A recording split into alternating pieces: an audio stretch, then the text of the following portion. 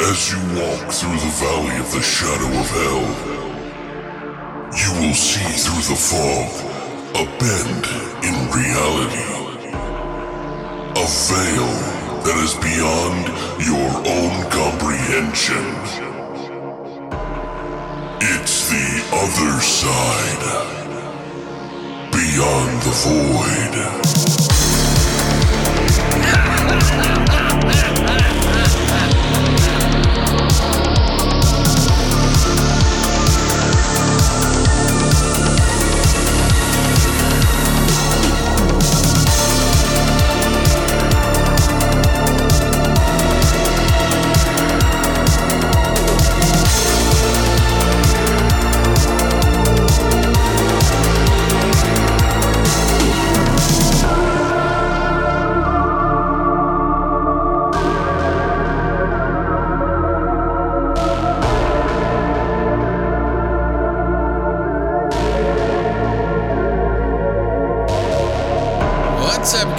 And welcome back to Beyond the Void Horror Podcast. That's right, it's episode 307, and this week we're going to be doing two movies that are very different from one another, but it's kind of like a grab bag week for us. We just wanted to watch two very different movies. Two movies, though, that were given to us, though, as gifts, though, so that is what they do have in common.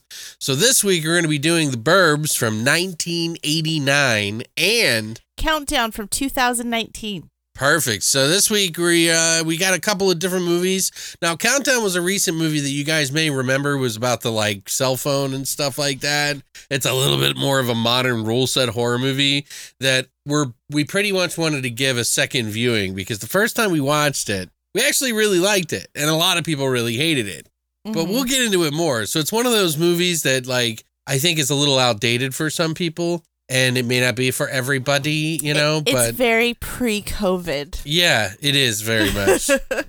Which doesn't, it's as modern as it is too, which is crazy. Yeah. But a lot of the modern horror stuff that we've been getting isn't really that good. The like technological horror, because I don't think it really pushes the boundaries as much. It kind of follows like this certain pattern. It's not like Cronenberg, where he like essentially made the internet in his movie, you know what I mean? Before the internet. Yeah, on Videodrome, they like say a line that's like, well, each of us will have our own fake names in this world. You know, it's like, wait a second, what? It's true. I know, he like was like that, you know, crazy deep about stuff. And, you know, that other thing that he wrote for the new movie, the Crimes of the Future. Crimes of the Future is also very foretelling that he wrote back in the 80s as well. But in the same regard, we were having issues with the climate and the plastic problem that we were having back then that we're having now. Right. And I liked how he did that in that movie, the plastic, and how our bodies are adapting, and they are. But I don't want to get too far into it for those of whom haven't seen it, but just know that there's some technological, biological, scientific type shit Cronenberg is very, very into. You know? And you should watch that Crimes of the Future because it's on Hulu if you have it. Oh, is it? Okay. Yes, it is. I wasn't a huge fan of it, but you know, I think I just had too high hopes. It's just interesting. Oh, that's so good. Yeah, I think it's interesting for sure. Mm-hmm. It's just, I don't know. You know, I like wild, batshit crazy fucking stuff, so it's kind of hard to get all of that, you know? Right. That's why there's very few movies that will, like, really get a 10 out of, you know? Right. And definitely, I don't know, if I've never given Videodrome a 10, then it's a 10 for me, so it's, like, everywhere in my fucking room. Speaking of Videodrome, we do have a sponsor that is helping us out, and we're actually helping each other. We're co-mingling with each other's help. And this is something you guys might be able to take a part in. If you haven't seen one of my most recent videos about Movie Palette is a company that does a canvas print of movies that you know, are your favorite movies, basically. And what they do is they take every scene and break it down to a single color scheme in that scene. So if there's a lot of reds in that scene, you're going to see red on that slice. This chronological sort of palette, which it goes from left to right, and it has every single scene in the movie from left to right all the way in it. I will post a picture in this episode if you want to see it. But the really cool thing is I got a copy of Videodrome. Of course. Because they asked me what was one of my favorite movies. And I said Videodrome. So they sent us out a copy, the canvas print that's like a 30 by 12 inch print, which is really cool looking. It's a great option if you're like really into movies, because we're like really into movies, but I don't like movie posters in like the main room. She thinks they're a little gaudy. You know? So this is actually a really great option to have that movie element in your interior design without it being like, a framed it's poster. artistic looking, but like in a very scientific, like artistic way. You know? And if someone asks too, it's an interesting conversation. Then, you could just explain what you just did. This is also something that they're doing to help us out, because a portion of the money that goes to buy these, so if you buy one through us, it goes to help us out. They're going to chip us in a little bit, and then they get a little bit, obviously, too. And right now, they're having a sale for early Black Friday, so if you want to jump in on it, it's 50% off their canvases right now. You can also get an additional 15% off if you use our code VOID15. So check it out. If you're looking for a last minute gift, maybe for somebody for the holidays, this is also a really good idea. You can create your own for a little bit more. They have like a section on the front that you can pick a movie, and then they'll go in and then actually take every scene and break it down into a movie palette that's unique for you. And it could be any movie that you want. Mm-hmm. So, think about that. If you want to help us out here on the podcast, any support really does go a long way to help out. But check it out, guys. I'll put everything in the episode links down below and in the episode link, period. So, so how's your week going, Christina? What's going on with you? Getting ready for Thanksgiving. Yeah, we got the turkey set up here behind me on my videos. I made our inflatable turkey again this year. Dude, guys, I got to tell you a story, okay?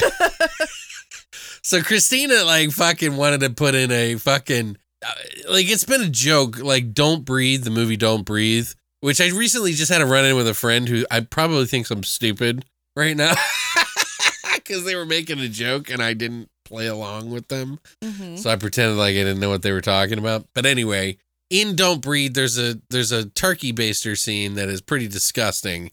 And ever since we started this podcast, the turkey baster thing has been a joke. I think we did a turkey baster. I did a turkey baster Christmas tree. Right. One and year. She wanted to put turkey basters hanging behind me in my video set. And I was like, no. It's related.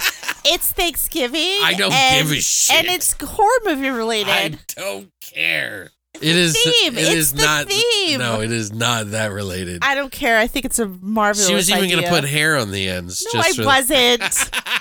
They would just drip. Disgusting. They would just drip occasionally, behind me. Oh my so God. the floor would be and the Stop. That's too much. So I told her no. So she put a turkey baster in the arm of an inflatable turkey with little tiny bales of hay next to me. So if you're watching the TV or if you're watching one of my YouTube videos or streams, you'll notice in the right-hand side, there's the turkey there, and you might even see the baster. Yeah, you better check it out soon because it'll be gone next week. Just a little hairy tip on the top there. Anyway, what? It's gross. It's not gross that that you're glorifying the turkey baster. Alex, you use turkey basters on Thanksgiving to do the turkey. And what did they use it for in Don't Breathe? Yeah, Christina? I know. But again, it's a double meeting, okay? Yeah, I get it, but it matches the holiday. Don't tell me I'm being distasteful if you're being completely distasteful. So you don't have to talk about it, Jesus. What the fuck? What's the point? Anyway, so other than that, I watched a show without you, by the way. Oh my God, what'd you watch? I had to jump into it.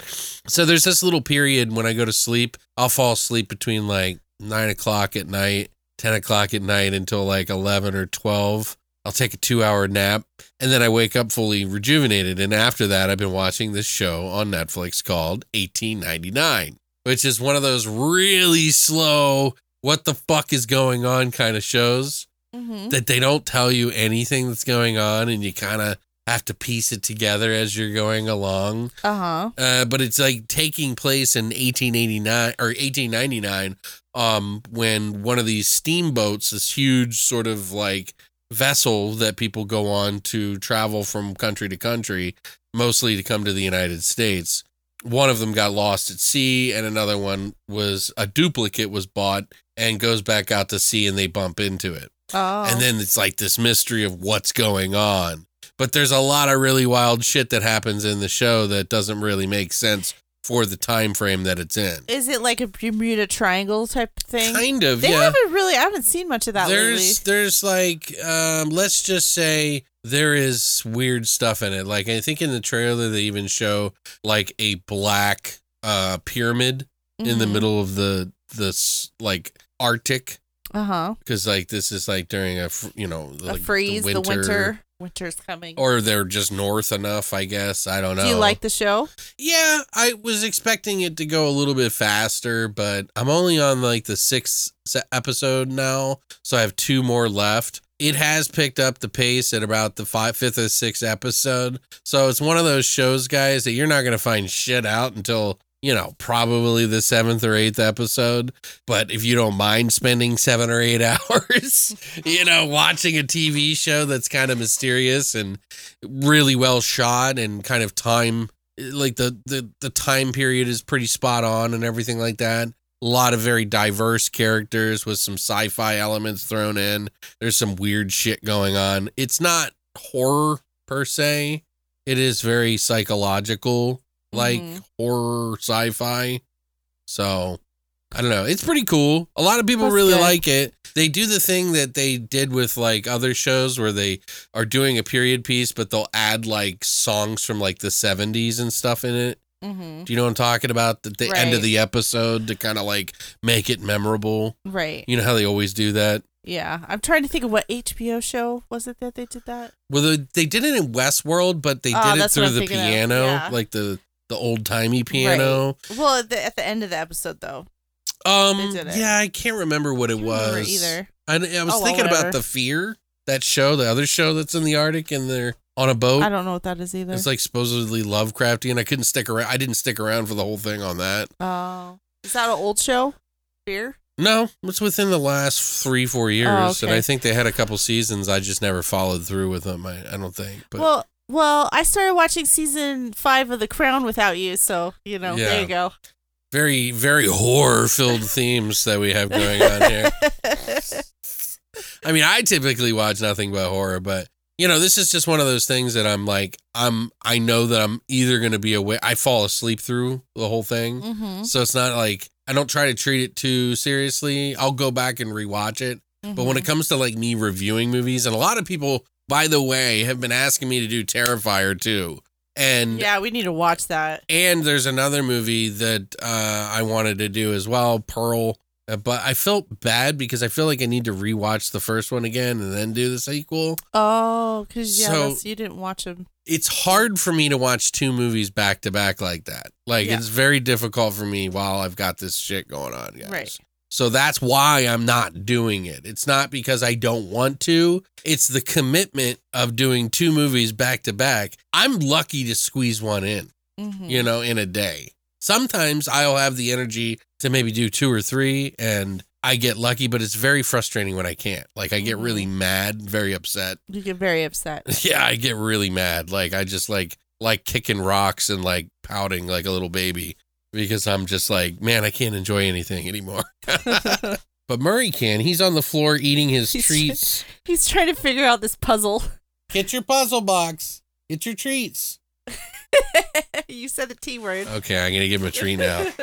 We have a little jar here. Well, a little plastic jar of like freeze-dried fucking salmon that he absolutely loves. There you go. Yeah, we learned that he loved fish pretty quickly because he was eating my cat's food a lot. And she loved, at the time, salmon anything. Right. Like fish. Anyway. All of it. All the food had to be salmon. Yeah. Wasn't it? Was it salmon? Yeah, I think so. My cat named Suspiria, by the way. Long time ago, she passed. Yeah. She was precious. She was a good girl. Anyway, I think it might be that time. Oh, what time is it? Horror Shots!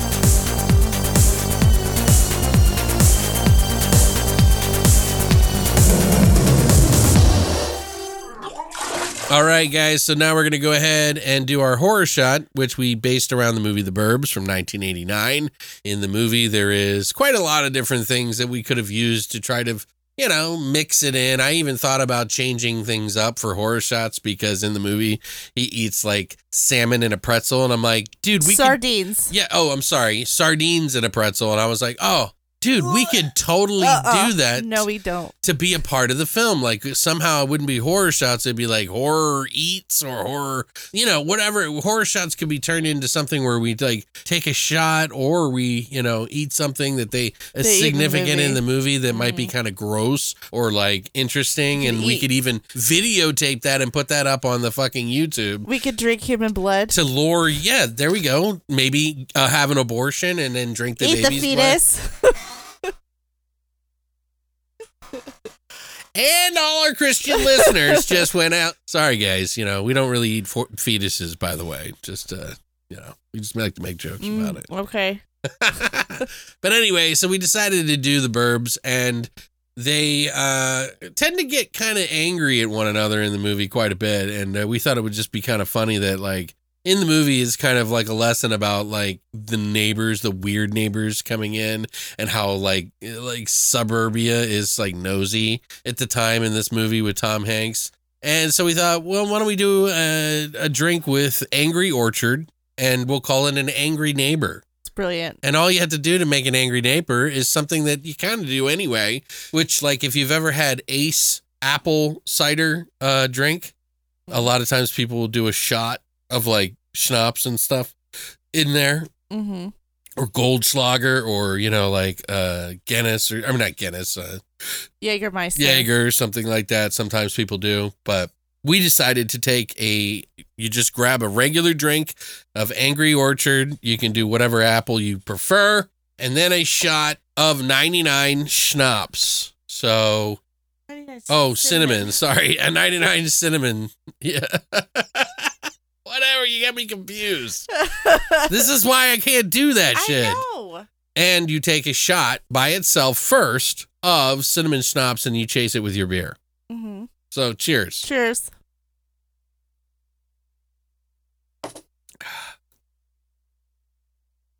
No, thank you.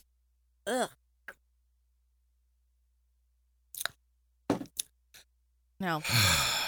I didn't even take half. I think it's pretty good. I mean, I like it. It tastes like Apple Jacks. Mm-hmm. Yeah, it tastes exactly like Apple Jacks, which is just cinnamon apples. Oh, okay. So yeah, so 99 cinnamon and Angry Orchard. So it's good. I actually really like it. We used to do around the holidays that big mug. Oh, that's right. With Angry Orchard that has like 5 different alcohols in it. Mm-hmm. One of our listeners, Frank, did.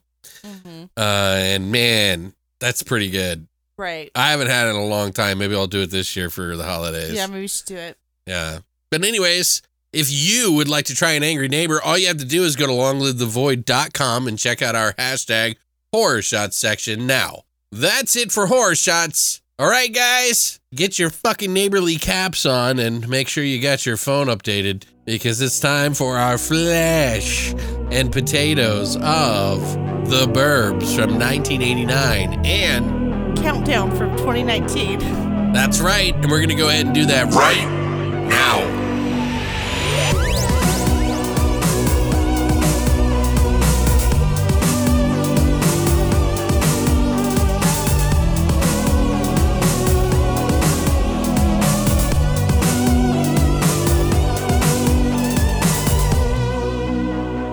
All right, so I did the work on this one. I wanted to do it, of course, because it's an old film and Christina doesn't appreciate the 80s like I do. So suck a dick.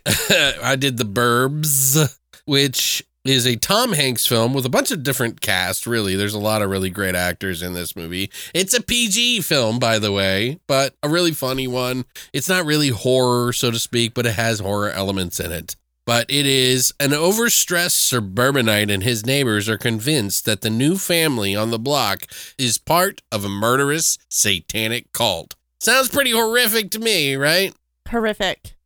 This is by none other than Joe Dante. He's the director of this movie, who, of course, is best known for, gee, I wonder, Texas Chainsaw Massacre. Oh, yeah, that's him. Howling. He did Gremlins. He did Inner Space. He did a ton of different fucking movies, some of which he, like the Poltergeist, which is up in the air of whether or not he did 100%. Oh. Others that, he did with other people, so... He had help with to write this. Actually, he didn't write it, but Dana Olson did. Dana Olson actually also wrote George of the Jungle, Inspector Gadget, Henry Danger, Going Berserk, Memoirs of an Invisible Man, and more. He even wrote some Tales from the Crypt Keeper, which you can watch now on Amazon Prime, by the way, guys. Oh. It's the cartoon of Tales from the Crypt with the Crypt Keeper as a cartoon, and it's pretty interesting. Mm-hmm. Some of the cast, we obviously have Tom Hanks, who I'm pretty sure you guys know who the fuck he is. We also have Bruce Dern, who plays the veteran neighbor who is in Nebraska, The Hateful Eight. He did a ton of movies long before this one. He was in Once Upon a Time in Hollywood, Django Unchained, Small Soldiers. We also get Carrie Fisher, obviously from Star Wars fame and many other movies. Corey Feldman is in this movie. If you don't already know who he is, he was an 80s legend who is a little bit of an odd character, a little bit of an odd duck, but he has a pretty storied past to why he might be a little weird. But he's really great in this movie.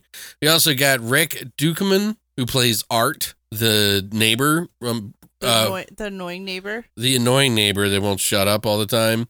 Carrie Fisher plays the wife of Tom Hanks, who plays Ray Peterson. She's Carol Peterson. And Corey Feldman's Ricky. But Rick Dukeman, who plays Art Weingarten, he was in movies like Groundhog Day. He was the Flapjacks guy. Right. He was in Spaceballs. He also did Scary Movie, Pauly Shore movie, Harvard Man, and a ton of other comedies and stuff that you probably forgot he was in. Plus, we also have Henry Gibson in this one, who was in Monster in the Closet. Also Nashville, The Blues Brothers as the Nazi guy. He played the one that they jump the car and it's like floating over the city for like a while. Uh-huh. He was also in Inner Space as well, and many other films. This movie had a budget of $18 million, and the box office total was of just under $50 million. Christina, wow. What did you think? Oh, you know what? I had never seen this movie before. I thought I did, but if I did, it was like when I was a kid. I'm happy. That it was a better experience, I think, for me because of that. Yeah, but yeah, it was good. It was funny. It's a classic. You were 80s. cracking up. Yeah, it was funny. I really enjoyed the dialogue and the jokes. The first half, I would say, more so. Yeah, because towards the middle, it lagged a little bit. Mm-hmm. Like after you meet the actual neighbors, the mystery's kind of gone, and like it's and then it just kind of gets a little bit boring. Sure. And then the end is kind of like dragged out. It's kind of weird. I'm not gonna spoil anything, but I didn't like the main ending. I think they tried to like twist it. Oh yeah. And I think they should have ended it on the first note, but we'll talk about more about that, Yeah, I feel you on that. I kind of do too, but in the same regard, it's like, Yeah, well, you know why they did it, because of the time. It was like the time, and it had to have this, they had to be the good guys. I think maybe, but I think I think both messages are heard loud and clear, though, if you think about it. You know what I mean? Right. Like both are still true. Right. Corey Feldman is so annoying in this. I did not like him in this. I didn't mind him at all in this. I did not. I thought he was annoying. Hey, no tan lines, Mrs. And Rumsfeld. Tom Hanks' character in this did remind me a lot of The Money Pit, because I really like that movie. Oh yeah, it was very close to that. It was similar. Yeah, and it was released at the same time. But I really think we should have watched this movie with Fright Night, because it's kind of the same kind of jokey premise. No, it's the same premise with the neighbor, the vampire's a neighbor, right? Type of thing, and True. it has the same We were just flow doing these to as me. gifts because Yeah. this movie, by the way, was given to us by Ryan. Ryan, thanks, Ryan. Thank you again for another wonderful movie in our collection that we reviewed. So we have reviewed this movie before, and I don't even remember if I did or not. My memory is so fleeting these days. It was like early on. Yeah, so I don't know think if we the- reviewed it with Mike. I had an infinitely better experience watching it this time than I did the last time. Of course you did, because I was there.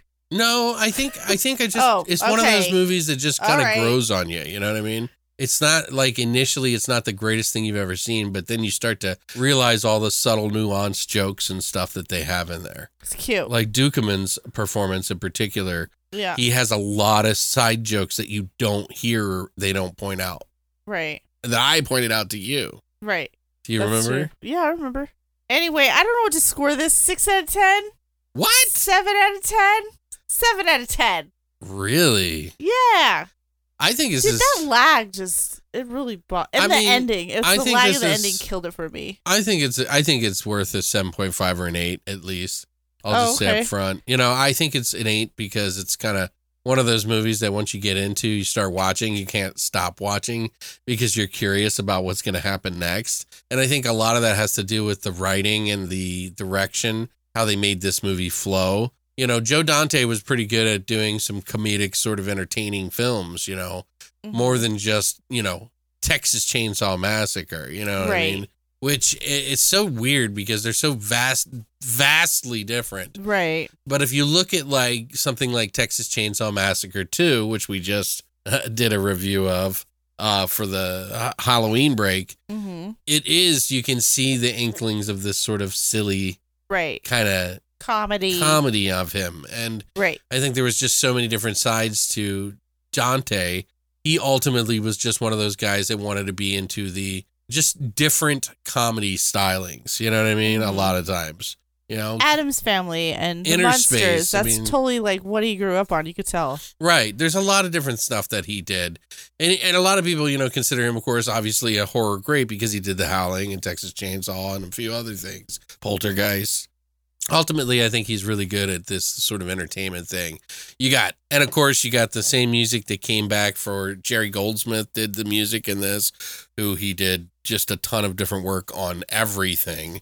Mm-hmm. Jerry Goldsmith has, you know, had a wide spectrum of different stuff, including Rambo, Logan's Run, Planet of the Apes, Total Recall, Mulan, The Mummy. Like, there's so many fucking things that he actually did that are really just notable worthy. Even the Twilight Zone, he did, I don't know. There's just a ton of stuff he did, but he does a really good job in this movie. I feel like he was the perfect choice to give this movie sort of the legs to run on, and the jokes to kind of give it, you know, I don't know, something entertaining and like nice and suburbanite about the music. Mm-hmm. Yeah, and then you can even hear they reuse some of the music from Gremlins in this, and it was Gremlins 2, I found out. That they reused in one of the like more big scenes in this movie. So, but yeah, this is a movie about suburbanites and their nosy neighbor attitudes that, you know, we have in neighborhoods a lot of times that are probably like white neighbors. Like it's a Right. stereotype of that kind of thing. Right. But it's an interesting one nonetheless that Tom Hanks turns from sort of like a, hey, I wonder why that's happening, to, wow, you can really kind of misunderstand a lot of things by just letting your imagination go wild. Right. And maybe you should mind your own kind of business territory. Which is the moral of the story. Right. And Mind your own fucking business. but the funny thing is that it's always riding that line, so that's what makes it very entertaining in this film, is that these neighbors are really fucking weird. Like, one of them drags out trash in the middle of the night. One of my favorite scenes in the movie, and he starts whacking the garbage with the fucking stick. And everybody's like, I've never seen that. I don't think I've ever seen anybody drive their garbage down to the end of their fucking driveway and then beat the shit out of it with a stick. But there's a lot of really good, funny material in the very beginning of the movie. It all flows very well. I think it's around the third act that it starts to kind of lose its joke teeth, so to speak. Mm-hmm. And which, is pretty typical of a comedy. There's that give and tug, like you have to like kind of give a little to get the story plot synopsis and everything like that to keep going. But Tom Hanks, I think, is doing very good here. Him and his co-star, even Carrie Fisher was really good in this as well. Mm-hmm. But I thought, it's just a fun movie to watch from the 80s. If you like humor, if you like a neighbor that's kind of like the Munsters or maybe something like the Addams Family that's moving in, which are really just some German guys that, everybody's kind of like, what the fuck? The whole neighborhood looks perfect except for this one house that has just dead grass and like falling apart. It's like our house. Yeah, and that's why there's HOAs now, by the way, is because of this house. But yeah, no, I think it's really funny. It's always kind of grown on me over the years as I've gotten older. I think I get it a little bit more now than I did before because I was young when I was growing up. I mean, Money Pit I got as a kid, and that's a very adult looking thing, you know what I mean? Oh, totally, yeah. But I thought it was hilarious. Right. And Tom Hanks is really funny in that one. Not as funny in this one, but there are some really funny jokes that are in this one. And I have to say that him and Dukeman, I hope I'm saying that right, because he passed away, are just fucking fantastic. Right. If you like Tom Hanks, I would say watch it for sure. If you like a little spice in your fucking neighbors that are like Addams Family, check it out. I think you'll get a kick out of it. Mm-hmm. I enjoyed it way more than I thought I was gonna. Yeah. Again, Yeah, me too. So we do have some trivia on the movie, though, and of course, if you haven't seen this movie, you can actually not watch it anywhere online right now. They literally pulled it as we went to watch it. We looked it up to see if you could even rent it or anything. So our thoughts are, our guess is that maybe they're putting together a 4K of it. I don't know. Why would they? I don't know. That's weird. I don't know. It's possibly why that's not available anywhere, is that it is that they're putting some sort of new release together for it. So they pulled everything off the shelf, or maybe somebody bought it and is going to do a remake or something. We don't know. Yeah, that could be. I could see a remake of this very easily. It would be super easy. And you just put new actors in and stuff. Oh, totally. But they'd need to change that ending. Well, we'll talk about that later. But if you don't want anything spoiled, you can only check this out maybe at a rental place or maybe at one of those sites that might actually have it up that, isn't really legit. But hey, what do I know? But if you don't want anything spoiled, there are timestamps down below. You can skip to our next movie, Countdown for 2019, where we do a spoiler-free review just like this one and then get into the trivia. But if you don't want anything spoiled, here is your warning. So there was a poodle in the movie, and they even had Jerry Goldsmith even went to the lengths of making a fucking song with a barking dog in it. Are you kidding? You remember in the very beginning of the fucking movie? Oh, yeah, that's right. When it's going over to take a shit on the fucking, on Rumsfeld's lawn. Right. It's like...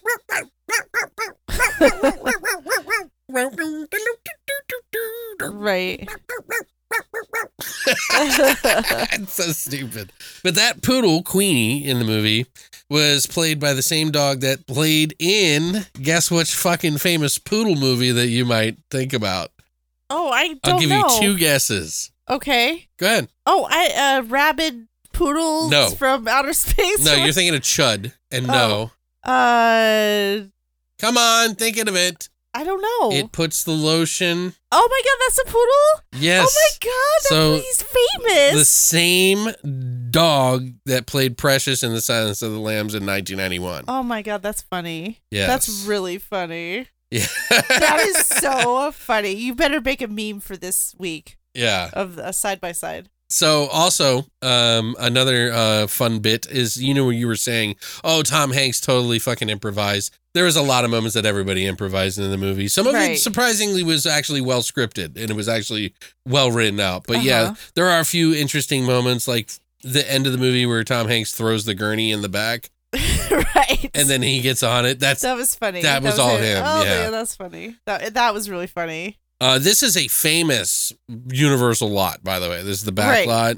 It has been used for so many different films, including Desperate Housewives recently. Obviously. They did Munsters, which is Ricky's house, by the way. Uh-huh. And then Leave It to Beaver is the Petersons' house. Uh-huh. And then, I can't remember what the other one is, but yeah, this whole lot has been used for just about everything. Right, of course. And the weird thing is that they actually did this movie in the middle of the writers' strike in 1988. Oh, I forgot about that strike. Yeah, this was rushed into a production to avoid a Writers Guild, strike.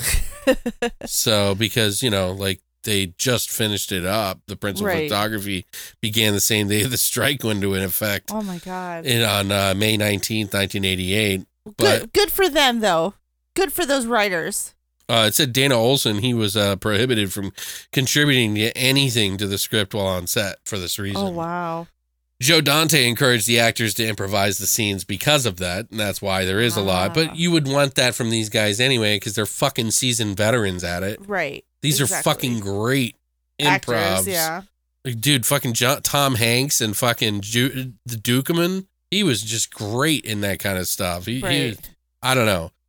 Even Rumsfeld, the guy that played Rumsfeld, rips the Klopex wallpaper, which was Bruce Stern's idea, just to be silly. Rick Dukeman ad-libbed many of his lines, including the "Satan is good, Satan's our pal."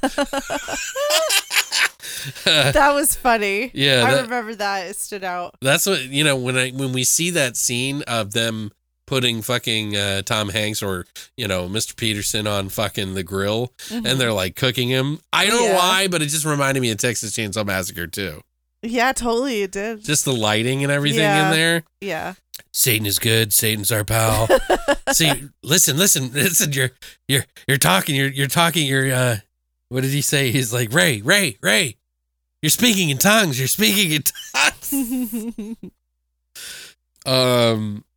That's how they get in you. Once they get in your head, and that's it. It's so funny because Rick is the guy that, like, pretty much, is starting all this shit. If it wasn't for him, nobody would have given a shit. Right. Tom Hanks absolutely loved making this movie, by the way. So much, in fact, he had such a good time in making this movie that apparently he bought, like, this is just weird. He bought everybody a pair of sunglasses and left a thank you note for everybody, a personal thank you note to everyone in the cast and crew. Oh, wow. I don't know, it's just weird, right? That is weird because I just saw something that Henry Winkler was interviewed and he does not like Tom Hanks at all. There's a lot of people do that. He's gotten in. Tom Hanks has now become part of some sort of like conservative, like child raping cabal thing. But Henry Winkler directed Turner and Hooch, and something happened, and like no one will talk about it, and he won't even he hates Tom Hanks, and I thought that was weird. Henry Winkler? Yeah, Henry Winkler, because he directed Turner and Hooch. He probably, I don't know. I mean, I can see Tom not being the most neighborly guy, considering he played the neighbor, the ultimate neighbor. Oh. Mr. Oh, yeah, he did play. You're not catching on to the jokes Yeah, here. no, it took me Christina's a little slow, guys, today. Oh, but shut that's the all right. fuck up. Give me a break. Anyway, there's a cereal in the movie that they're watching, and I remember seeing this on the table because I think they were eating it when they eat it twice. I think once the kid's eating it in the morning, and he's like, "How much sugar do you need?" And then there's another time when they're eating it while watching Jeopardy. Oh yeah, and it's called Freakies. Right. Freaky cereal or whatever. It was in Gremlins, the same cereal. Nice. I like that. And Corey Feldman was in Gremlins as well. Right. So I like that. Odd little story here. Michael Jackson's famed chimpanzee, Bubbles, was a frequent guest on the set, and he was brought to set and taken care of by the animal wrangler that actually handled the dogs on the set as well. Okay. He wasn't in the movie. It's just a weird... He just liked to come and chill? Yeah, he just let Bubbles come to the set. Maybe he had like a child to like hang out with. I'm not even going to comment. Maybe he had to hang out with Home Alone kid or whatever. Sorry, this is terrible. Everybody's like, God, I'm a fan of him or I'm not a fan of him. Both of you hate me right now. There's a scene in the movie where Rick Dukeman the neighbor actually comes into the house and he's like talking about the fucking neighbors, the Klopeks or whatever. Mm-hmm. And he's like just eating all the food in the house. And he like takes it a step further. And I know that he had to have ad-libbed some of that. Right. There's like a meatloaf in the fridge. He's got like a pineapple he pulls out. And he's just eating all of this like for no reason. And there's a scene where fucking Carrie Fisher walks by with dog food in a bowl. And he reaches in and grabs it and eats it. Makes a weird face while he's talking to fucking Tom Hanks. Talking to him and eating it at the same time. Yeah, and Christina didn't notice it. And he was like, made a weird face. And then you see her set down the bowl next to the dog on the floor. It's just little shit like that I really like about this movie. Mm-hmm. That I never I find something new almost every time I watch it. Right. Apparently, the neighbors were inspired by Dana Olson, had an actual family in his own neighborhood who nobody ever saw or spoke to. And they never took care of their lawn. So he kind of like came up with this idea to like, I don't know. I thought it was kind of funny. Mm-hmm. There was a really cool scene in this movie, too. With the very opening of the movie, they have the Universal Globe going around, remember? And I made you rewatch it because I was like, this is old school. I was like, they don't have the technology that they did back then that they do today. And I was like, look how well they did this. And they took a look, it zooms down on planet Earth and then in the middle of like the suburbs in the Middle East, in the Midwest. Did we ever figure out what state it was in? No, I haven't found it yet. I did kind of look for it, but I forgot about it. Like somewhere by Illinois. Yeah, it looks like it's like Michigan, somewhere in that area or south of it. Right. But anyway, they do this like at the beginning of the movie, the camera starts to pan down on the street and a street sign appears and says Mayfeld Place. And Mayfeld was the town where the Cleavers lived in Leave It to Beaver. So that's the same. That's another little tiny stupid nod, Right, to the past. To the past, yeah. Which is, and all those were, it looked very Beetlejuice, like the Beetlejuice town because of the models they used. I remember us saying that. But go ahead. Oh, but then, they zoom into the neighborhood and then all of a sudden I have fucking questions, okay? There's a paper boy, right? And then I cannot understand how Tom Hanks affords a house like that because like what job do you think he had all right, Christina, in order to have a house in a neighborhood like that? That's not probable, right? Yeah, I mean probably not for us. He's probably younger than us in this movie. I know, which makes me even more pissed off. Yeah, it's crazy. Yeah. It's weird looking at people in those movies. I have so many questions. Yeah, well, you're being ridiculous, so.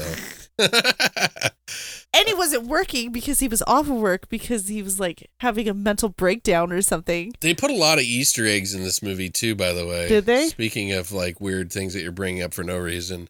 They had Rosebud, a sled with the name Rosebud on it. What's that from? Citizen Kane. Okay. They also had the dog's name was Landrew, who was named possibly after Henry Landrew, a notorious French serial killer. Oh, okay. Yeah, so they they kind of went there. Why would you name your dog after a serial killer? Well, it's the Bad Neighbors. Oh, okay. Derp. That's right. I'm sorry. Okay, that makes sense. Like, it makes perfect sense. What are you talking about? Okay. I was thinking of the other dog. So, Corey Feldman actually had just wrapped Dream a Little Dream when he stepped into Joe Dante's office to try to get this part for Ricky Butler. And he wasn't like dressed for the part or anything like that. And Dante and his producer, Michael Fennell, as well as a casting contingent, were all very quiet and stated, "I'm looking for Joe Dante." Feldman apologized to Dante for his appearance, and Dante immediately told him, "That's it. That is what I had in mind for the character." And Feldman was elated to hear it. "Oh, man. Oh, okay, man." He's like, "Yeah, just don't dress like Michael Jackson and you'll be great." Bubbles is on set? Oh, that's why Bubbles was on set. Yeah, there you go. Because of Corey Feldman. Okay, yeah, they had that a date makes sense. that time on set. I'm sorry, that's terrible. Horrible. I feel like Bill Burr. He says shit that he shouldn't say, but it's just funny. You can't help it. You know what I mean? I'm not Bill Burr, okay? So fuck you guys. I realize that, all right? I'm just saying. There is so much trivia on this, but, you know, something I also noticed about Ricky's character is he's wearing the Street Vision shorts. Oh, I had the yeah. exact same pair of Street Vision shorts. They were longer at the knee than, you know, your regular. Street Vision was a fucking skate company back in the day. Mm-hmm. And I think that was Bones was their logo, was like a skeleton guy. But yeah, I was like, everybody wore like Street Vision wear, you know what I mean? Even if you weren't a real like professional skater, you know, but I remember I had like my first skateboard was a Ramp Rat 2. Mm-hmm. And it had these like wheels that, like the wheels were made out of fiber, like this like fiberglass that you could like skid out with on that you couldn't do with regular skateboards because they grip more, which is more rubber. These are made with like a material that would make you like slide around on them a lot. And I think my parents got it at like Walmart or something like that. But, you know, I got a better skateboard later on. I'm just saying. Right. I think I quit skating when I saw my friend go down Thrasher Lane, which was a famous magazine, Thrasher magazine, Right. that everybody used to read for skating. I remember. And he went down Thrasher Lane, which was this really steep like hill. Uh-huh. And Maryland? yeah, and he made it all the way to the bottom and then fucking had to go to the hospital. Oh. Like he was a hero, but you know, like, Right. yeah, he was like, I remember his sister and him moved in. They were Japanese American family. Father was in the military, and they had moved in, and he was like really tall and lanky. So when he rolled, it was like his skin was like all fucked up. He was out of school for like 4 days. Oh We're my like, God. what happened, man? You know, like this is before we had everybody like social media or anything, you know? So Right. it was like we had to wait or go down to the house in the neighborhood to go see how he was doing. But yeah, he was a legend. But I was like, yeah, I'm not going to do any of that. And then I picked up a bike and then started jumping jumps into trees and shit like that. So I know I stopped skateboarding because I fell. It's like, yeah, I'm done.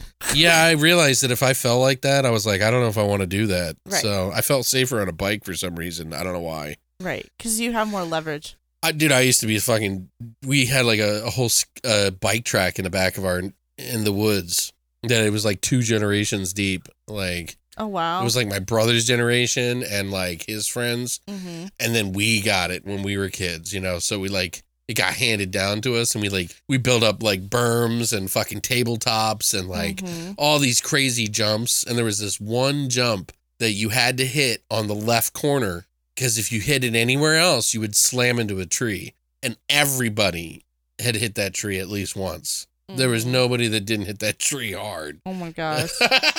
And I hit that tree so many different times because you come around this turn and it's like a sharp turn. You have to kind of jerk your bike just right. Mm-hmm. And it was like, we all hit that tree so many times.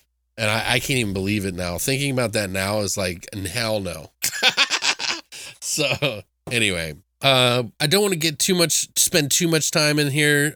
One of my other scenes in the movie that I really like is when they go to the front porch and they challenge each other to go up on the porch and fucking Rick Dukeman is like, you're going to do that right in front of your child like that? You're going to just wimp out. You could have just said hi to him, but you didn't do it because you're a coward. You're a coward. All right. He's like, and he pushes him up. He's like, no, you're going to go up with me. And then Ricky's back there going, all right, Mr. Water Sled, whatever, Right. He's like, you knew you were kind of awesome, man. And he was like, oh, I guess everybody else is watching. He throws his gum on the ground, walks up to the porch. His foot breaks through the fucking floor. Right. And Tom's like, I'm not paying for that. I'm going to sue. He's like, no, I'm not paying. Nobody should pay for it. In fact, we should sue them for fucking having a porch like that. I thought that was funny. And then They knock on the door. They ring the doorbell and it sounds all fucked up and it shorts and then pops and then the sign changes from 669 to 666. And then I think the light falls and hits the like something and all these bees come out. And start attacking him. And they're like rolling around on the ground trying to get watered by Mr. Rumsfeld. I don't know. That was just a funny part to me. That was funny. What about you? Oh, well, what about towards the end? So towards the end, when like everything, they break into the house and they're like digging in the basement. Tom Hanks and the other guy, they're like digging in the basement, and there's a huge furnace in there. Why does he have such a big furnace? Blah blah blah. Yeah, this looks reconfigured. This is right. So, and then the homeowners are like on their way home. They're coming home, right? Oh, and they also find out the other neighbor is alive because they thought the older neighbor with the dog Queenie was dead. So he comes home, and then the other people come home, and then it just spirals, and then the house explodes. he has the gas line underneath Right, their from house. them digging, from them breaking in the house and digging. So then all the cops show up, an ambulance shows up and everything. And then Tom Hanks just has a rant to Art. Yeah, we're the bad guys. Yeah, exactly. And These a people meltdown. didn't want anything. They just wanted to move in. They're just weird. Yeah. Yeah. We are the bad people. We're the ones sneaking around the neighborhood, peering into your windows. I think they should have left it at that. I think, yeah, I mean, I get it, but I mean, I think you get the drift of both. I think both are accurate and right. I don't think it negates the fact that they were any worse than those people. Right. You know, except but- they just didn't kill people. So, Right. But then they have to throw in the twist, and Tom Hanks does the ambulance scene, which was fucking hilarious. And I guess it was improv, like you said. yeah. Or he throws himself in there Yeah, he threw himself in the ambulance, and because then he's just done with it. yeah, and then the neighbor. Dude, his fucking makeup when he came out of the house that burned up. Oh, with his eye. It was all eye was all melted. droopy. Yeah. Yeah. I was like, Jesus. But they bandaged that up quick. Yeah. They didn't want that, like. I don't think he was wearing it under the bandages. Oh no, there's no way. But anyway, so then he's in the ambulance, and then the neighbor doctor, the evil doctor, like comes in the ambulance, and he's like, "I'm gonna inject you with this." And Did you find my skulls? You were in my basement. Yeah, that shit. So they're actually bad people. And then it winds down. They find a bunch of skeletons in his trunk. I'll help and- you rebuild your house. Yeah, I'll pay for it. Yeah. I'll pay for it. Once I get out of jail, I'll help you rebuild your house by hand. And he's like, that won't be necessary. I just got I'm new just gonna tools." inject. I'm gonna. Yeah. Yeah. Anyway, So- you jumped way to the end. The other one of my other favorite scenes is I like seeing Corey Feldman's friends. They're like over there watching, and he's like turned it into like a spot to hang out because the neighborhood's so And watch. Yeah. Yeah, because the neighborhood's so fucked up. The neighborhood's full of Karens, and they're all Yeah. bitching at each other. And so he's like always like has his friends over and has pizza and beer and shit like that. Mm-hmm. And like whenever anything happens, they're like, yeah. And the whole neighborhood by the end, it's like this fucking finale, you know, where the fucking roof like everything explodes. yeah, the house explodes and there's a spire like a fucking lightning rod on top of the roof that goes through the hood of the fucking car. But before that, I really like the part where they leave the driveway scene where they're hiding behind the garbage cans. And he's like, I've never seen anybody drive their garbage out in the middle of the night to the end of their driveway and then beat it with a stick over and over again. And they were like, we should check the fucking garbage right now. Oh, and then And the they're like- garbage men come. He's in like, the yeah, morning. maybe we shouldn't do that right now. Wait till the morning. Wait till the morning. And then the garbage men show up and it's Dick Miller. Mm-hmm. Fucking Dick Miller with, I think the guy who played the bank owner in Gremlins as well. Ah. Anyway, he's one of Joe Dante's favorites, Dick Miller and that other guy. I can't think of his name right off the top of my head. But they're there sitting there bitching about garbage. And then the fucking neighbors go in and just start diving into the back of the truck and then like ripping it out. And then the other guy's like, yeah, no, this is their right. Once it hits the curb, it's nobody's. So they're allowed to do this. And he's like, I don't care. Dick Miller's like, I got to pick this shit up. You're going to fucking pick it up. And then Rumsfeld's like, no, you're going to pick it up because you're the garbage man. He's all pissed. Fucked up. And the funny thing is that instead of them ever actually picking it up, they literally leave it there for the rest of the movie, which I absolutely love. yeah, because it gets driven over it. Yeah. It was funny. When you hear the like dog music when the neighbor comes back home from being sick or whatever. Right. Roll your eyes. But yeah, There's other scenes that are in the movie, but if you haven't seen the movie, I mean, I it's hard to remember everything, and we've talked so much about all the other stuff. So I think it might be time for us to jump into the next movie, which we're going to talk about, which is Countdown from 2019. Christina did the work on this one. Yes, I did, sir. When a nurse downloads an app that claims to predict exactly when a person is going to die, it tells her she only has 3 days to live. With time ticking away and a figure haunting her, she must find a way to save her life before her time runs out. Mwah, mwah. Written and directed by Justin Deck. Written and directed by Justin Deck. December. I'm just kidding. Justin Deck also did a movie called Rolling from 2008. Jennifer Lawrence is Coming from 2013. I think that was like a YouTube thing.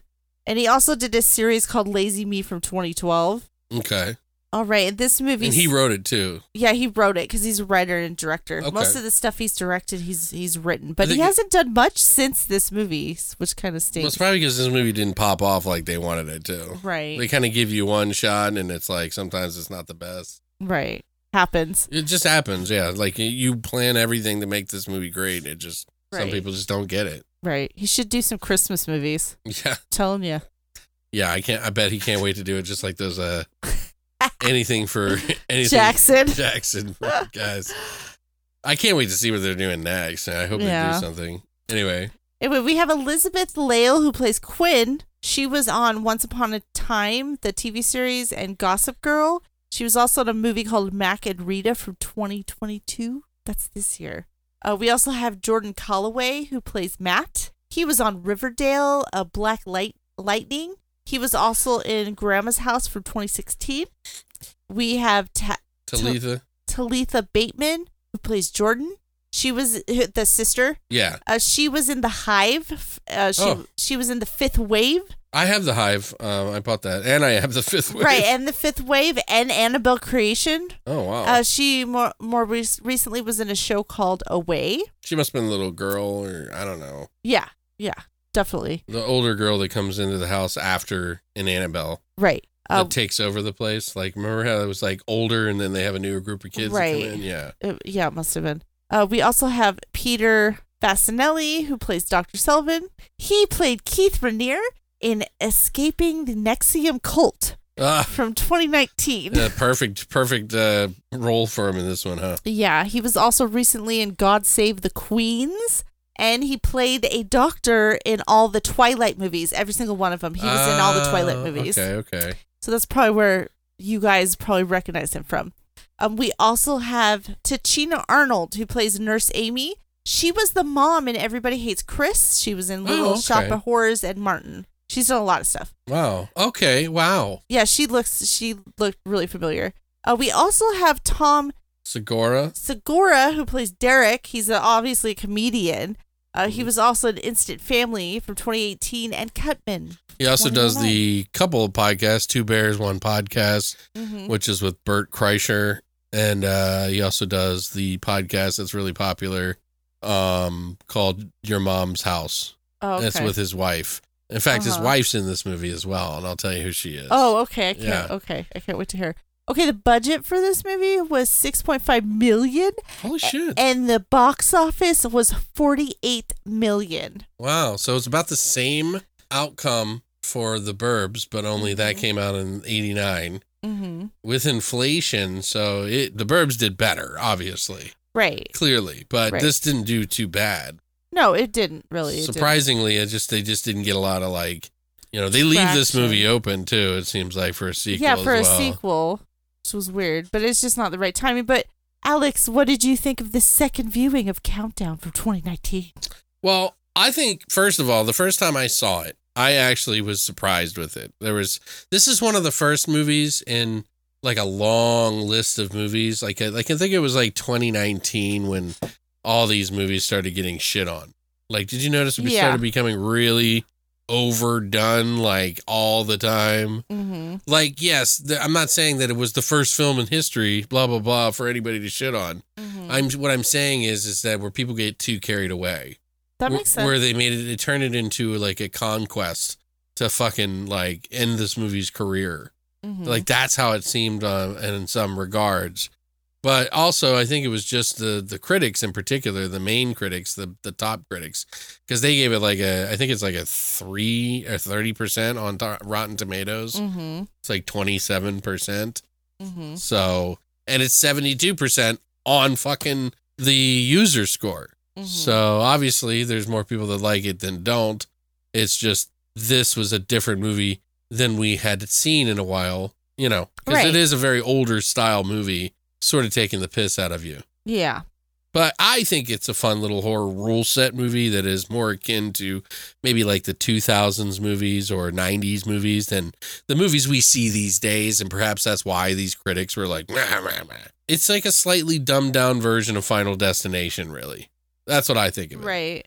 Is it flawed? Sure. Is it some of the dialogue is a bit overdone? Absolutely. That's also what makes it fun for me, you know? Mhm. Like we got Tom Segura in the movie. He's pretty funny in it. We got this really funny demonology priest. That's like the nerdiest demonologist priest ever, Mhm. which is really kind of funny. And it's just clearly these characters are written because we're having a good time. It's an entertainment film. It's not supposed to be scary per se. It's just supposed to be entertaining. Right. It's just a movie to be fun, really. That's what I think of it. As it should be, because it's a movie about a killer app, a literal killer app. At the time this came out, so many people had something to say about it. Like it presses a little too hard on some of the heavily treaded woke tropes. Like people were complaining about that. There was a couple of other things that the dialogue was really off and the characters weren't likable or believable. I remember people saying, Mhm. but I say who cares because it's fun. And the deaths are pretty silly. A lot of people snapping necks and stuff like that. It just kind of reminds me, like, it has the spirit of the Final Destination series. So if you're a fan of that, I think you can get into this. Mhm. If you're not, then I'd say move on. You know, you're probably not going to like it. These are just supposed to be silly and dumb and fun. And this one has that same vibe. It knows what it wants to be and it did it. And it's definitely past its due date, like as far as when they were making these types of movies, but they squeezed it into a new sort of modern world that probably just didn't enjoy it as much. But the funny thing is, it reminds me and Christina a little bit of Smile in a large portion. Right. Smile is probably the better film than this, but it still kind of has that rule set to it. It has sort of that ridiculousness to it. It is a little more heavy-handed on some of the ridiculous than Smile is. I would say Smile has a little bit more taste and has some of the best sound design and camera work compared to this. Right. This is more of by the book, paint by numbers, let's have fun, rule set horror kind of movie that you don't take seriously. But it's just too bad the critics hated it. I liked it. I think it's about a 7 out of 10. Mm-hmm. You know, maybe a 6.5, but I still think it's a 7 because I enjoyed it more than I hated it. It's just nice to pop on if you're looking for a film that you don't have to get too serious about, you want to have a few laughs about, and it has some sort of interesting lore that you can kind of follow along with and makes you wonder how they're going to get out of this situation. Mm-hmm. So, what about you, though? Me too. 7 out of 10. I thought it was really creative. It was a creative movie. Okay. I enjoyed aspects of the movie. It's a really great, like, modern horror movie. Okay. I don't think it's going to age well, but only time will tell. I don't even think it, and I only say that because we've had so much happen. Well, there's so many movies that are forgotten. Yeah. Yeah, and this movie came out, like, literally before COVID. Like, literally, like within 6 months before COVID, and it's, like, a completely different world to me. Yeah. Which is weird to say.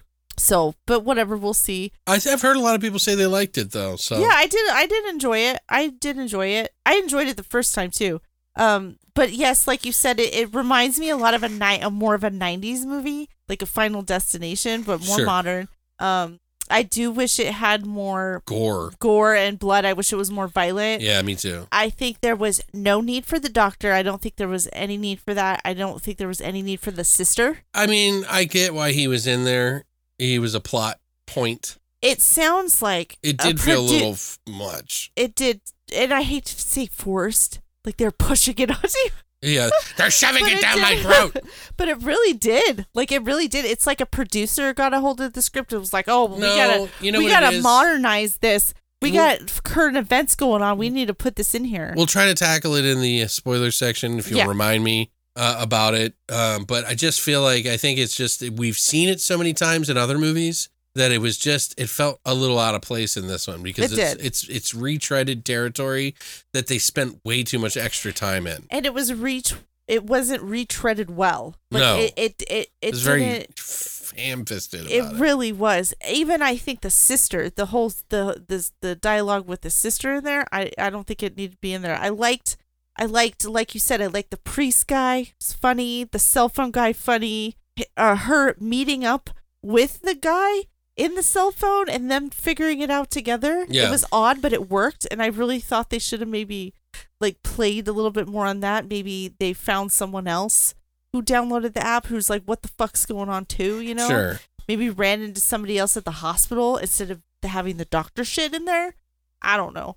But yeah, like a 7 out of 10. Like You it know, could have it's had good. a little bit more creative ideas in it to do some different things in it. I think the very first kill in the movie we'll talk about later is an ode to Final Destination. Totally. It really seems like it because we'll get into it. But Right. yeah, I don't know. There's more creative films that I think that don't really nail the end or don't really nail the whole movie. I'm trying to think of another movie that was kind of like that. The Apparition was kind of like one of those movies, but The Apparition is very creative. And it also deals with the subject matter that I really like, which is other dimensions.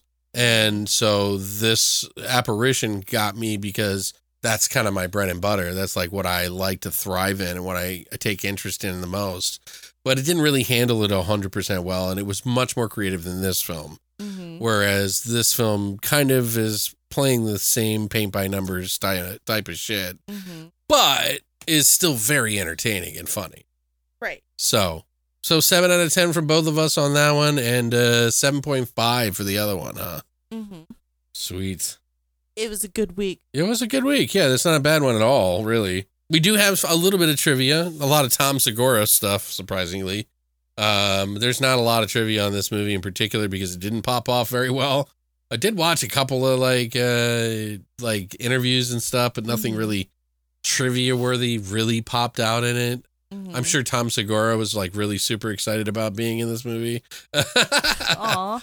But we'll get into that. If you don't want anything spoiled, of course, we'll tell you what we're going to be watching next week. We got this movie also, by the way, was given to us. Dustin, aka Random Viewer, thank you very much. Thank you. We really appreciate you giving out, getting a movie to our collection that we've been wanting to get for a very long time as well. Mhm.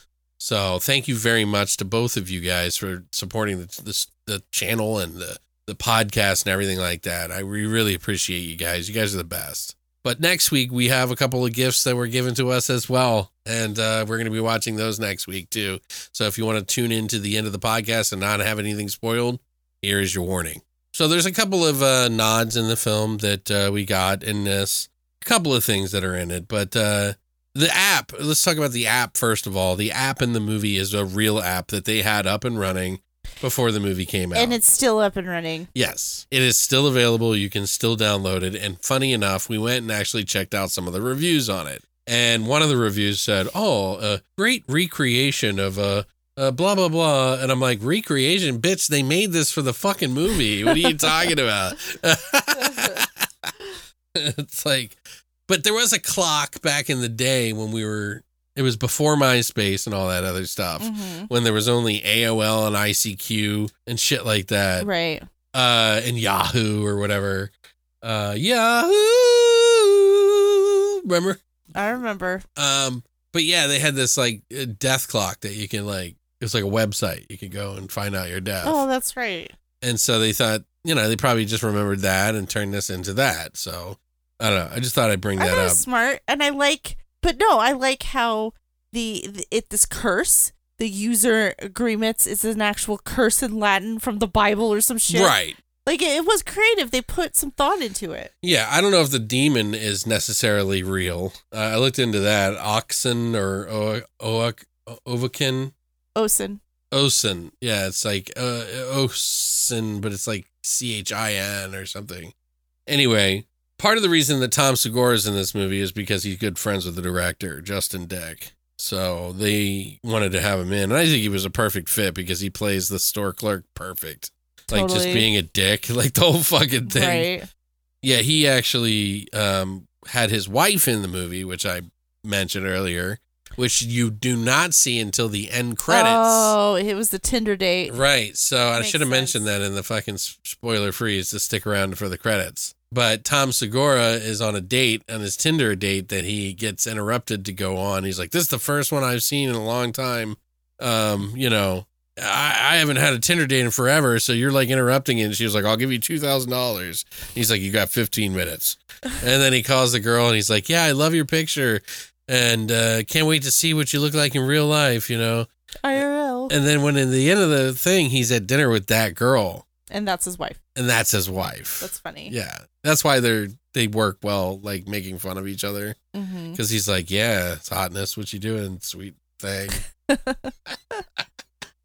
Apparently, though, after this movie was ended, he was so tired from this movie, he actually fell asleep in the toilet while they were celebrating. Tom Segura. Okay. Yeah. That's why it's a joke. He celebrated by On the sleeping on the toilet. toilet. Yeah. Okay. Elizabeth Lale admitted that she was having a particularly farty day during the hospital scene on the podcast with Tom Segura Mhm. and his wife. Mhm. So they came on and like, Oh, they talked about the movie. yeah, they kind of promoted it and stuff. So That's funny. I would be funny to check that out. Maybe I'll find it and put it in the episode for you guys. There was a scene where Evan gets killed in the hospital room. If you look on the door, you can see the number is a famous door number, 237. Shining? Yeah. Of course. So they had that in there. There was other ones too, but they didn't state, I couldn't find anywhere that stated them. Mm-hmm. Because I remember somebody talking about it, and it might have been Tom, or he was like, oh, they put all kinds of stuff in the movie that you can find or something like that. Because I think him and Joe Rogan talked about it one time, because it was a failure. And they were kind of I think he was making fun of him, but I still think the movie's not a failure, and I think that, you know, if you watch it, you'll still really enjoy it. So a lot of the hospital scenes that you saw in that movie were actually used. It's the same set they use in Teen Wolf, the TV series. Oh. Like the locker room and the hallways, Mm-hmm. they're all the same. So it's like pretty cool. I don't know. But yeah, that's pretty much it for the trivia on this. Mm-hmm. Do you want to talk about some of your favorite scenes I and do. things? Yes, I do, because I really enjoyed the opening sequence, and it really sucks you in. Wait, maybe we shouldn't do this first. Maybe we should, before we forget, what were some of the things that we needed to talk about that might be the reason why? It was a failure? No, we were talking about the doctor. What was the thing about the doctor that we were going to bring up again? Sexual harassment? Right, because he's in the movie and he does it's too much. You said it was too much. Yeah, it was too much. Do you want to talk about why you felt that it was too much and elaborate on it a little bit more? Because we couldn't do it in the spoiler free. Because I don't. So I understand there had to be a bad guy because she had to kill somebody or she had to attempt to kill somebody. But I just don't. They didn't need to go about it that way. I understand it's something prevalent that's going on. Prevalent. Yeah. That is going on. It's still going on, like in Sure. society. But It was just getting heavy-handed at that time. Yeah, and it just when they twisted it, like, so he assaulted her in a room, and then she went to the nurse, and then to the head nurse to tell the head nurse, but the doctor like distracted the head nurse and pulled her aside, before her. Yeah, and then the doctor ended up going to HR before her. I see. It's just too much. It's just too much. Yeah, I think they really wanted to put a heavy hand on it because they really wanted to make it so that he was this bad, evil, shitty guy, so that it was believable that she would want to kill him for her sister, because it would be really weird if he was kind of likable and not like a real douchebag. So it may have come across as heavy-handed in the woke department when really he was just using it as a fucking conduit to make sure that you understood that she was going to kill this person. So because why would a nurse, their whole life is about saving people's lives, not killing people. Yeah, no, I understand. But maybe it didn't land well for a lot of people. I mean, Right. I'm just being devil's advocate here. It was the I think that's why this movie failed, honestly. I thought it was a plot device and nothing more. Like, I realized it does come across as heavy-handed. It was heavy. It was a Right. heavy-handed plot device. Jesus but I fucking think Christ. it does because of the climate that we're in. You know what I mean? Not because of the way he wrote it. That's all I'm trying to say. No, I agree. Like I said, I think I'm sure maybe there was another situation, like another storyline there, and I think a producer came in and said, "No, we got to do this because that's what's relevant right now." I don't know. That's what I think, because even the other nurse, they had a really quick like side thing where she, she's gonna die and like she's trying to figure stuff out. So she was at the hospital because her sister just got sick, and then they had another nurse pull her aside to be like, me too. And it was, it's just like not right there. Like, I think what it is, like I said, and hear me out. I'm not trying to defend it or anything like that. I'm just saying. I know that I really truly think that they were like, okay, well, the obvious choice would be that she would self-sacrifice herself for her sister. So we have to make another reason that she wouldn't self-sacrifice herself because that's the twist. You see what I'm saying? Yeah, I see what you're saying, but technically she didn't self-sacrifice and she wasn't planning on self-sacrificing. Well, she did sacrifice herself. No, because the Narcan. Right, but she... So she didn't. She had still a plan. killed herself. She went dead. Right, but Yeah, not that's really my point. because she already had a plan not to be dead. The obvious choice for the ending would be for her to self-sacrifice herself. In order to make it more plausible to throw you off the scent of that, they put this fucking doctor in to try to throw you off what was really going to happen by the end. Well, it should have been something else. Oh, 100%. I think it should have been something else probably. It's not exactly a really original ending or anything like that. Right. I'm just saying that, like, it's not easy to come up with, like, some fucking twist ending that beats the curse, you know what I mean? Right. Like, the one unique thing that they did do is use the circle to try to prevent him from getting out, and then the Matt guy comes out of that, which is a really cool scene. Mm-hmm. He steps out of the circle. But I thought it was really cool that they dumped, salt crystals in a paint can and then stirred it up so that it would, like... Right. Have it in it, and then they painted the symbol on the ground, Mm-hmm. and then stood in it as a protection symbol to prevent the clock from going out. Right. Honestly, that would have been the best way to prevent it, but they wanted this kind of build up, this battle to happen. Right. So that would be a little anticlimactic, right? Yeah, totally. So he probably wanted to like write something that was like right up to the edge of your seat kind of thing, with her dying and the time running out and her using the Narcan to wake her up 2 seconds before she died. Mm-hmm. And you know what I mean? Right, like, right. It's just this whole, like, when you look back to the clock, it's been like 10 minutes, but there's only 10 seconds have like gone by to try to add some of that tension. You know what I mean? Mm-hmm. So, but yeah, I can see why people didn't like it, but fucking, it's not that bad. I'm okay with it. Yeah. You could just graze over it. Yeah. It's not, you're right. It's not a perfect film. So right. Exactly. Yeah. It doesn't matter if it has like the perfect ending or the perfect, It did have a perfect beginning, I think. I like the beginning. Yeah. Yeah. Cause they're just at a house party and they're like playing a table game. Well, I love that it's with kids at first and then they switch it to actual adult. Oh yeah, well kids, so like they trick you into teenagers. thinking it's like a teeny film. It's like a teenagers, yeah, and then it's like young adults, right? Yeah. Right. But that young adults, I liked how they were like. She was saying she had a calorie counter app, and it was called Countdown, and she was using it to count her calories. And then the other girl pulls it up, and she was like, "Was it this one?" Yeah. Oh, this like I like that a lot. By a twist of fate. Because that happens in real life. Like you're looking for a certain app. And there's like 20 apps for the same name. Right, yeah. So I really like that. And then they used it as a game and they all downloaded it, right? Sure. And 2 of them had like what, 10 hours to live or some shit. Dude, the fucking boyfriend. Okay, so one of the very beginning opening scene is this really like cute skinny girl doesn't want to play because she's kind of like She doesn't think it's like legit. She's like, yeah, I don't know if I want to do this. This is like weird. And they were like, just do it. Don't fucking. She's like, okay, all right. And she gets like the 2 hours and she's going to die in. And then her boyfriend is like, oh, don't worry about it, babe. And then he gets shit-faced drunk and tries to drive her home. And she's like, no, you're way too drunk to be driving me home. And he acts like a dick and drives off. Well, yeah. And then she runs home because she's being chased by some sort of shadowy apparition outside, which is the demon. And it says, and her phone goes off and it says user agreement. What did it say? Broken or something. Yeah. User agreement broken or whatever. Right. Because she avoided death by not taking the trip. The car, yeah. But is it really her fault? But, it's a demon, so it's trying to use it against her. Yes, it was her fault because she was dwelling on the 2 hours to live or whatever.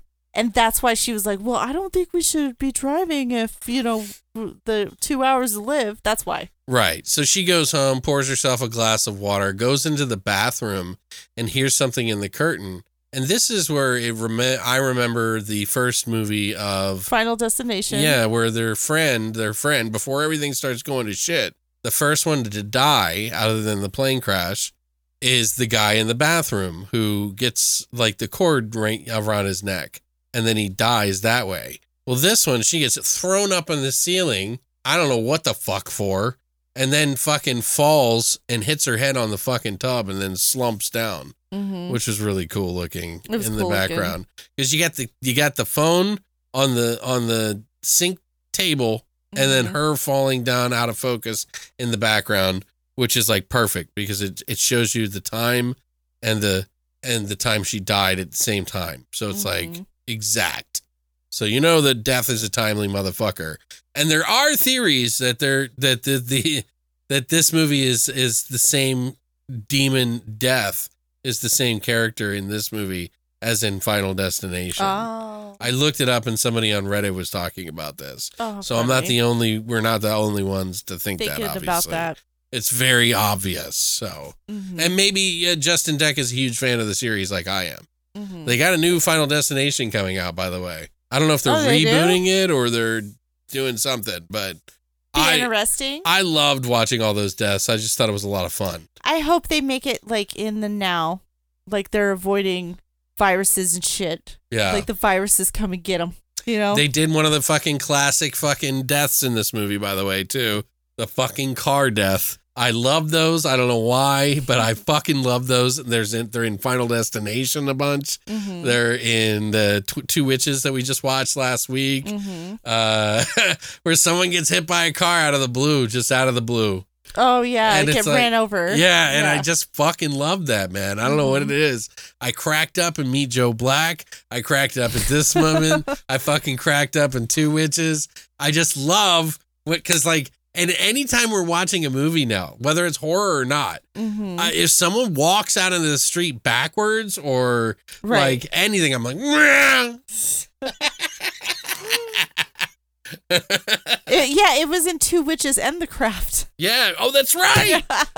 That's like 3 movies in a row. Yeah. People just getting ran over by cars and shit. That's crazy, man. Yeah.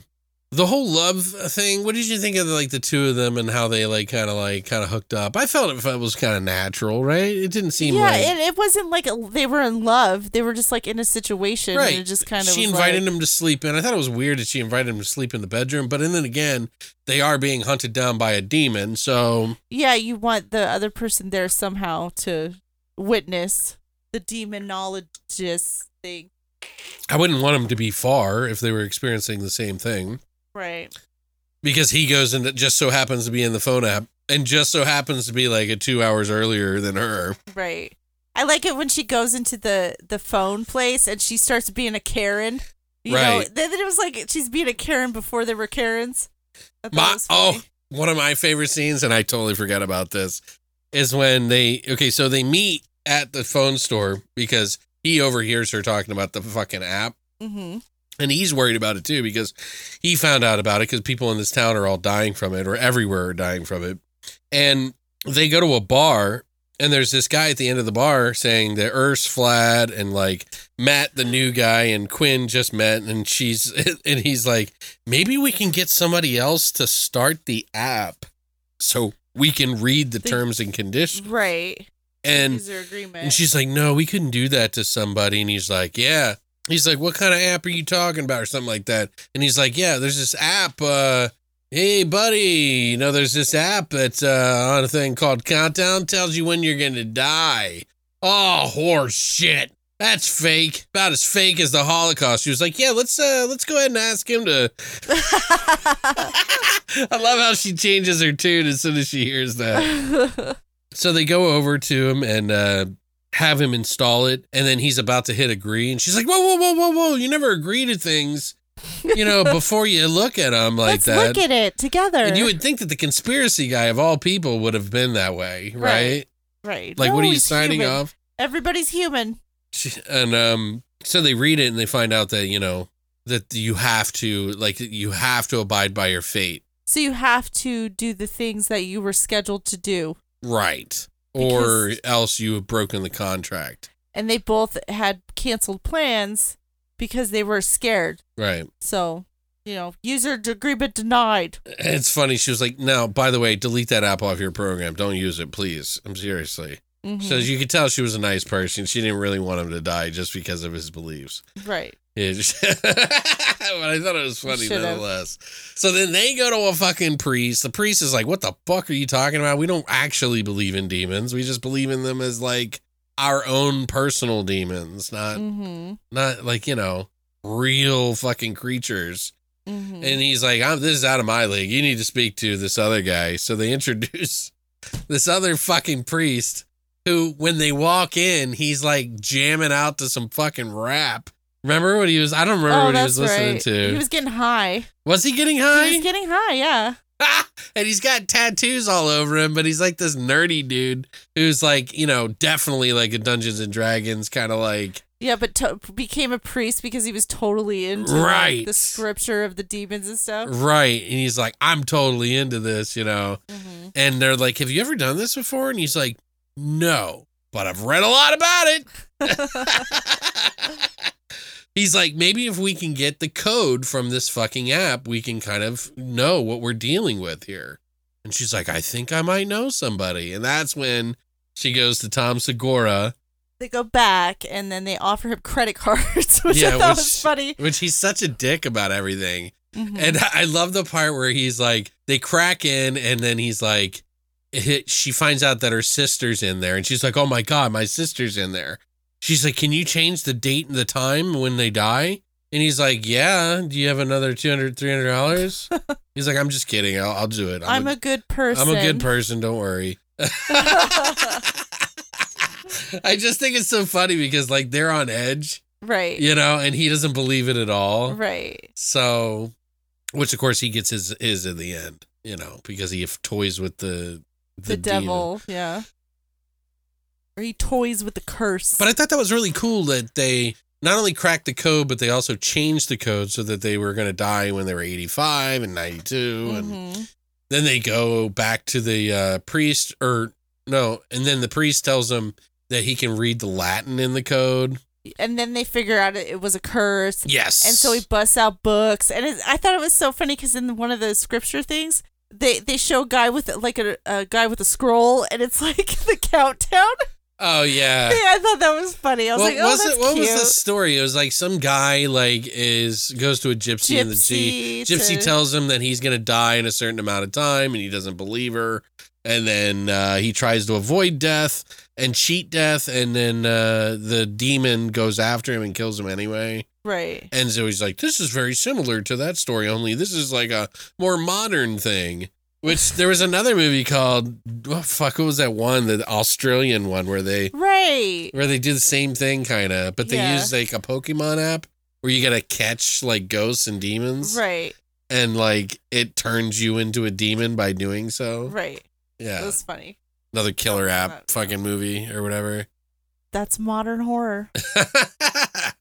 It's always going to be cheesy when it's like that. I mean, you can't really get around it too much. Right. How are you going to make that scary? Yeah. It's either got to be prophetic and like so far out of like the realm of reality that it's like artistic, like David Cronenberg, or it's going to be just schlocky, silly ridiculousness, because we're not really, I mean, we all kind of accepted our fates, I think, with like cell phones and stuff. Right. Because it's like that meme I always see. It's like back in 1940s or 50s, they're like, they pick up the phone. They're like, hey, this phone's wiretapped. You know, don't say anything you shouldn't say on it. And then the next pane, it's like, hello, wiretap. How do we make muffins? You know? Oh, yeah. The Alexa. Yeah. Which I always think is funny. It's like, oh, yeah. And it's, don't get into cars with random strangers. Oh, here, let me get my Uber ready. well, they do that in that other movie too, that Spanish film that me and Brian Kendall watched for fucking Terrible Terror. Yeah. The kids just get in a van with this old dude and go to a cemetery with him. Like these little kids. I mean, we're talking like 8 and 9. Oh, wow. Anyway. But yeah, technology films is it's a tough one. What was that other movie that they tried to do that was like the girl, it came out right after or I think it was around the same time as Malignant, and it was like an app or phone or something, and she goes out to a building and like time freezes, and it's like this like virtual reality sort of thing. Oh, I don't know. Do you know what I'm talking about? No. It was like Demon 2.0 or some shit like that. I don't remember. I can't remember. I don't know. Failed miserably. It was terrible. Like nobody liked it at all whatsoever. So, Mm-hmm.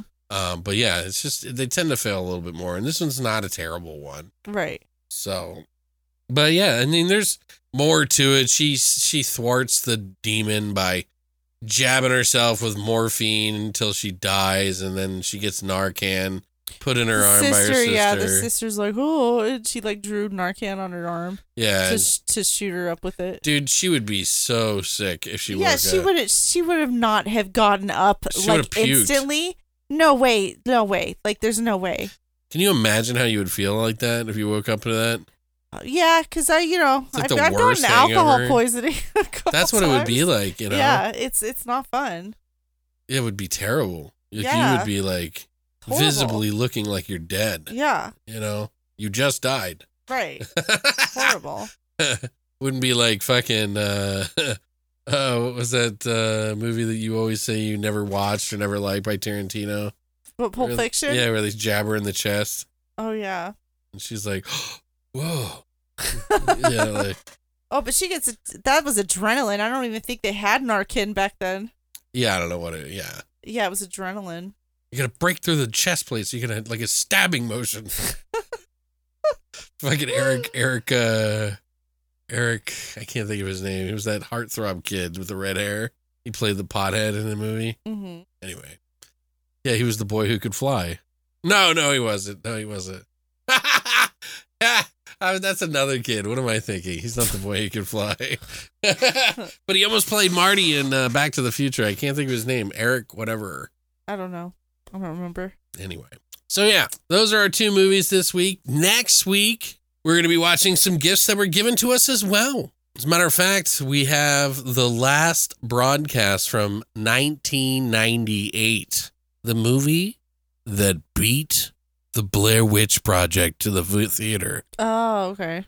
But didn't have the same amount of buzz. Because they didn't do marketing. Well, yeah, that's the key. Is they didn't have the same type of marketing. But who would think like that? That's just crazy. Well, obviously they did. Right. So, we're going to be watching this. Christina, you've seen The Blair Witch recently, right? I think so, yeah. Maybe we'll watch it again just to kind of brush up on it, just to see what we think compared to the last broadcast. Oh, okay. Because it hasn't aged very well. Oh, the last broadcast or? No, the Blair Witch. Yeah, and honestly, I kind of don't want to watch it again. Right. Well, I'm just saying, like, you know, it might be kind of good because a lot of people do make the comparison of the two. Okay. But we're going to watch the last broadcast. Plemke just sent out a Blu-ray to me for it. And, yeah, I want to check it out because I haven't seen it in a long time. And it's on Tubi. Right. And he also sent us out Poughkeepsie tapes back in the day that we never got around to reviewing. So, full circle, we're going to watch that too. So, it's thank you, Plemke fucking episode. He sent us out a bunch of movies. We're going to review it. By the way, if you guys ever want us to review any movies, we do have an Amazon wish list that you can buy stuff on, or you can hit us up and send it to us. Just let us know if you're going to send something to us, and we'll figure out a way to get you a P.O. box or something, to get you to get out here. So, But yeah, thank you guys so much for listening. Check out our sponsor on the page if you're interested in trying to help out the podcast. It's actually really affordable, and it helps us out. We're not dying for it, but, it would help us for sure. So if you are considering getting a gift for somebody who's also a movie-holic like us, maybe you might want to pick this up for them for super cheap with our discount. But other than that, thank you guys so much for stopping by. We'll see you next week. And as always, long live the void.